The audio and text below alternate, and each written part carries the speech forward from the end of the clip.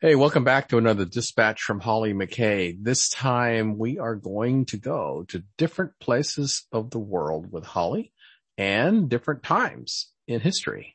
How you doing, Holly? Good, thank you. Oh, very good. We're going to start with a place that many people listening are familiar with from your work, Afghanistan. But in particular, we're going to talk about an Afghan Canadian activist by the name of Nadima that you wrote a story about. Tell us a little bit about her and what makes her so special. Yeah, so Nadima became a good friend of mine while I was living in Afghanistan last year.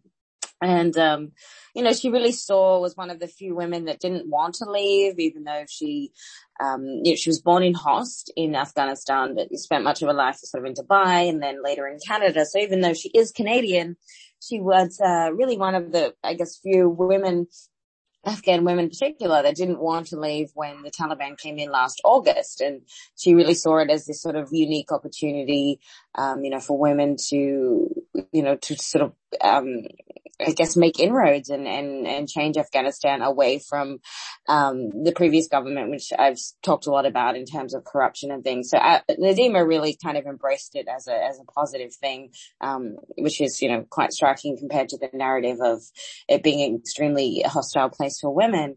So she really seemed to have a good relationship. I went to Host with her. She had a very good relationship with the mayor of Host and, other Taliban members who seem to really respect her. She, sort of is a comedian and has a following on social media.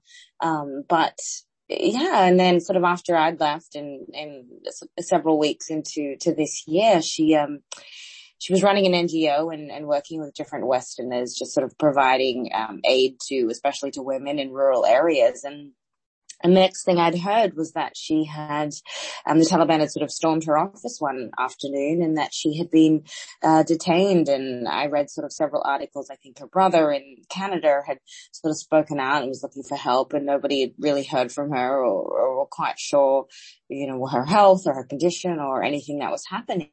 So, it was certainly unnerving. And, then, several weeks in, and 21 days, I believe it was, I got a message from her that she had been released. And, I thought it was really pivotal to just talk to her about her experience. Oh yeah, definitely.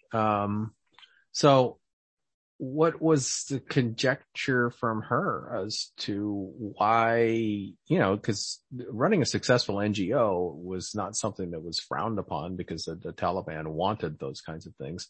What caused the shift when you talked to her? So it's not clear, and it's not even clear to Nadima, and she's very positive about the whole thing, and she's really put the experience behind her, so to speak, and she's determined to stay in Afghanistan. She's still living there. She's running the NGO. She really said that she wasn't kept in the jail per se. She was kept, in a sort of house, that she couldn't leave. But she said, the Taliban often bring her food and, she's a vegetarian. So, she kept telling them she doesn't eat meat, which they thought was baffling. So, she insisted on them bringing her certain foods that she wanted. And she said she fasted a lot and really kind of used the opportunity to pray and to remain, and she's a very calm person, so to remain very calm and kind of really see the silver lining in the whole experience of having downtime, so to speak. But she was never charged with anything. And it really, even when she was released, the Taliban kept saying they were investigating, but it's not clear exactly what happened. And I think that is really the trademark of the Taliban, unfortunately, is that they will often arrest people and detain people for significant periods of time without any formal charges or without access to lawyers or those sorts of, their version of the rule of law is very different. But Nadima sort of in her conversation, and I go through it a little bit in the story, is that she really seems to think that somehow she was framed.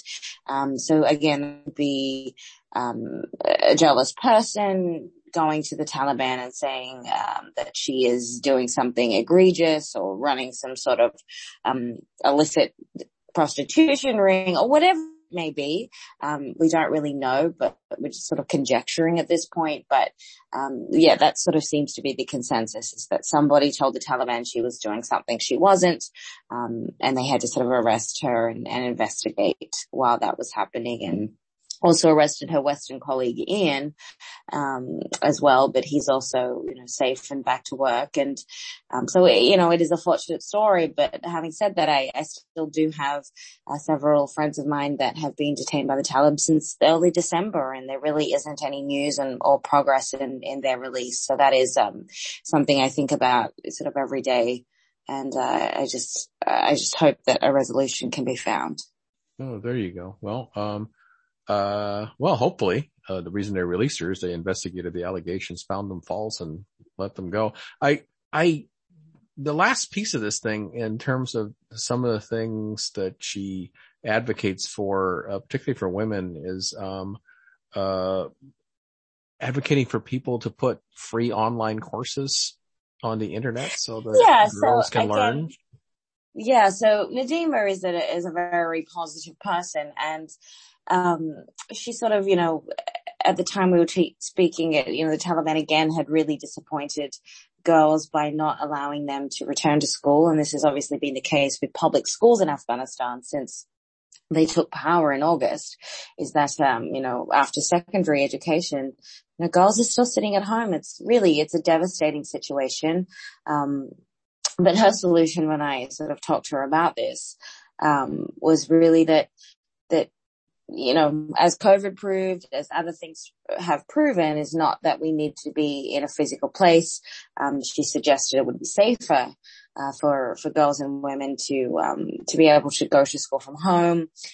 She sort of said that if people in the world really cared about women's education, they would be putting these sort of free courses online, and then coming in sort of to enable. And obviously the internet is, in my view, when I was there, I had strong internet, but the electricity is a different situation. And that is in a city. The rural areas, it's certainly a little bit more difficult. But again, her solution to it is, if NGOs, instead of, protesting in the streets or sort of running around online saying, that, upset about the girls not being able to go to school, her solution really is being able to set up internet, set up computers, set up tablets, whatever that may be, and really have the girls not dependent on government systems, and be able to get their education from wherever. And it's certainly a lovely thought. In practicality, it may be challenging, but it's certainly not impossible. One thing the US did really do in Afghanistan was put a lot of money into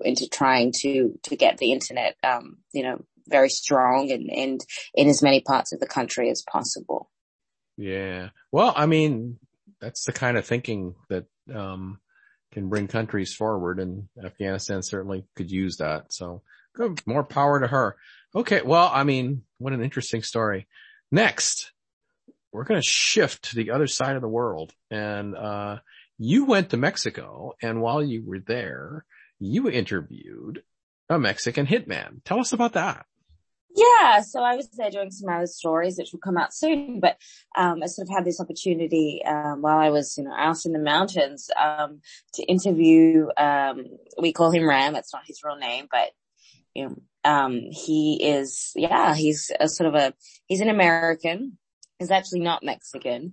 I think comes from Middle Eastern and Dominican descent, and he was very happy to sort of talk to me about what it's like to kind of, for many, many years, be basically paid to, take someone out or just to scare them or beat them up. And, he was a very interesting person, and certainly a world that, I think gets romanticized a lot in TV, and it's certainly a terrifying world for many people. But, I guess it's that mobster mentality where it very much exists. And, I just wanted to understand how this kind of game works, because again, you read about it, you see it in the movies, but to sort of have the opportunity to ask somebody, what the toll of that to really make a career out of this, it's something that does boggle the mind.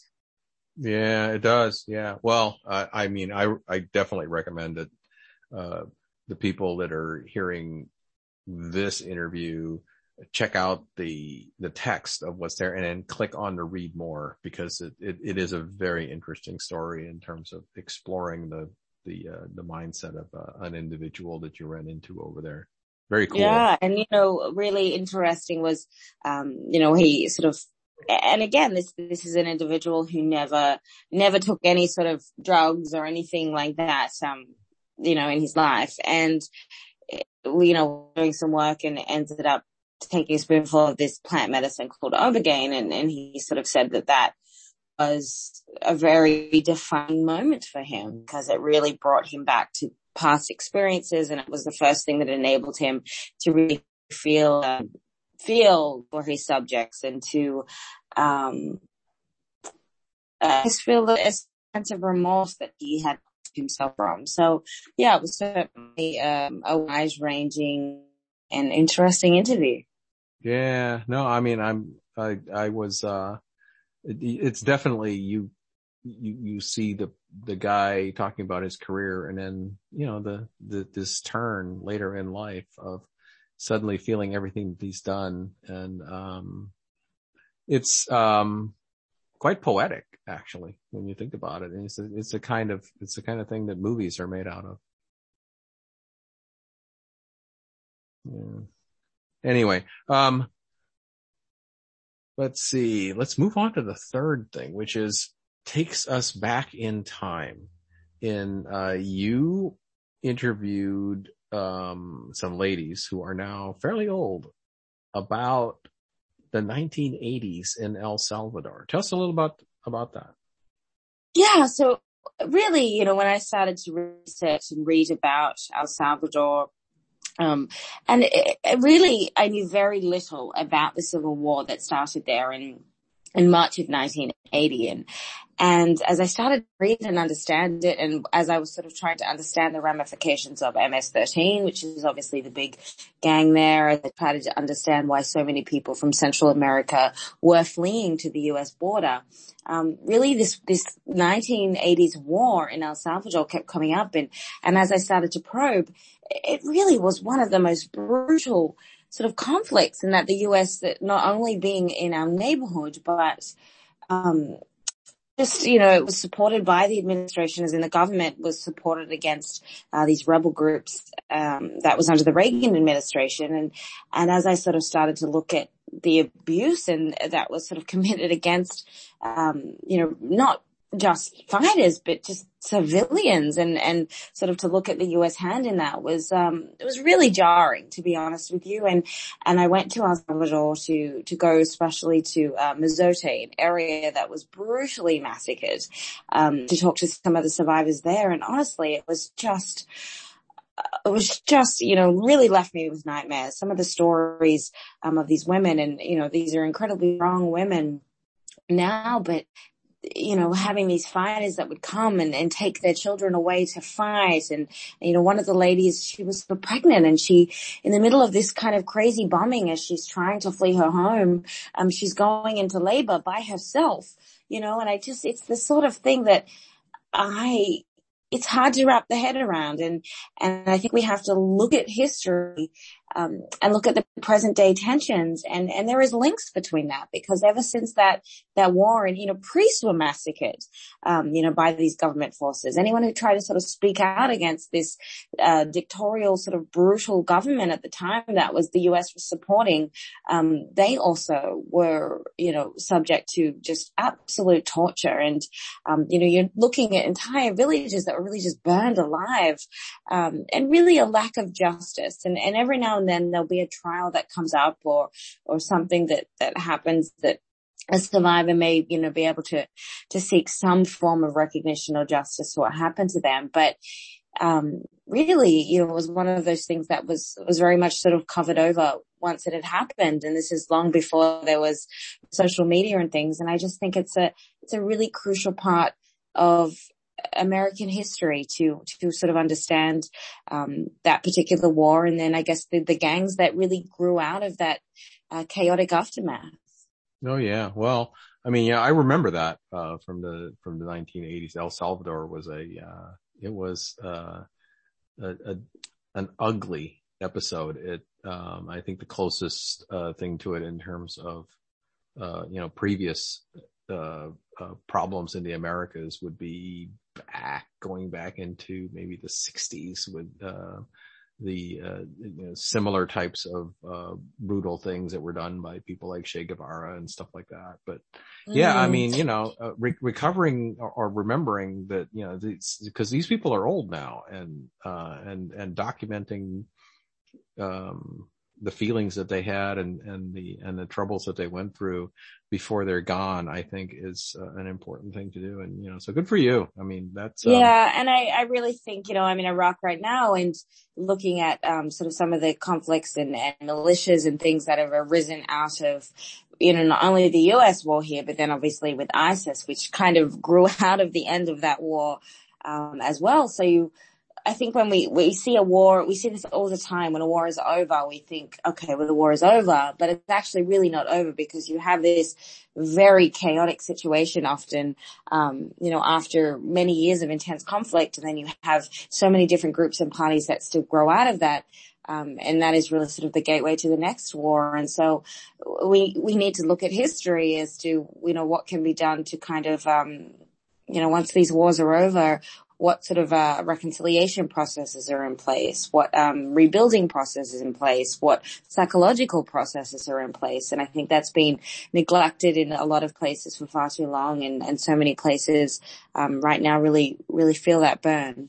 Yeah, well, I mean, you're right. And the consequence of not paying attention to that is you're basically just setting up the next conflict that will arise from the hard feelings that were left over from the last one. And we see that over and over again in different parts of the world. And, I don't know, maybe we'll learn, maybe we won't, but, it's certainly good to have coverage of it, which you have done here. So, thanks for that, Holly. And, we'll talk to you on the next one. Thank you. All right.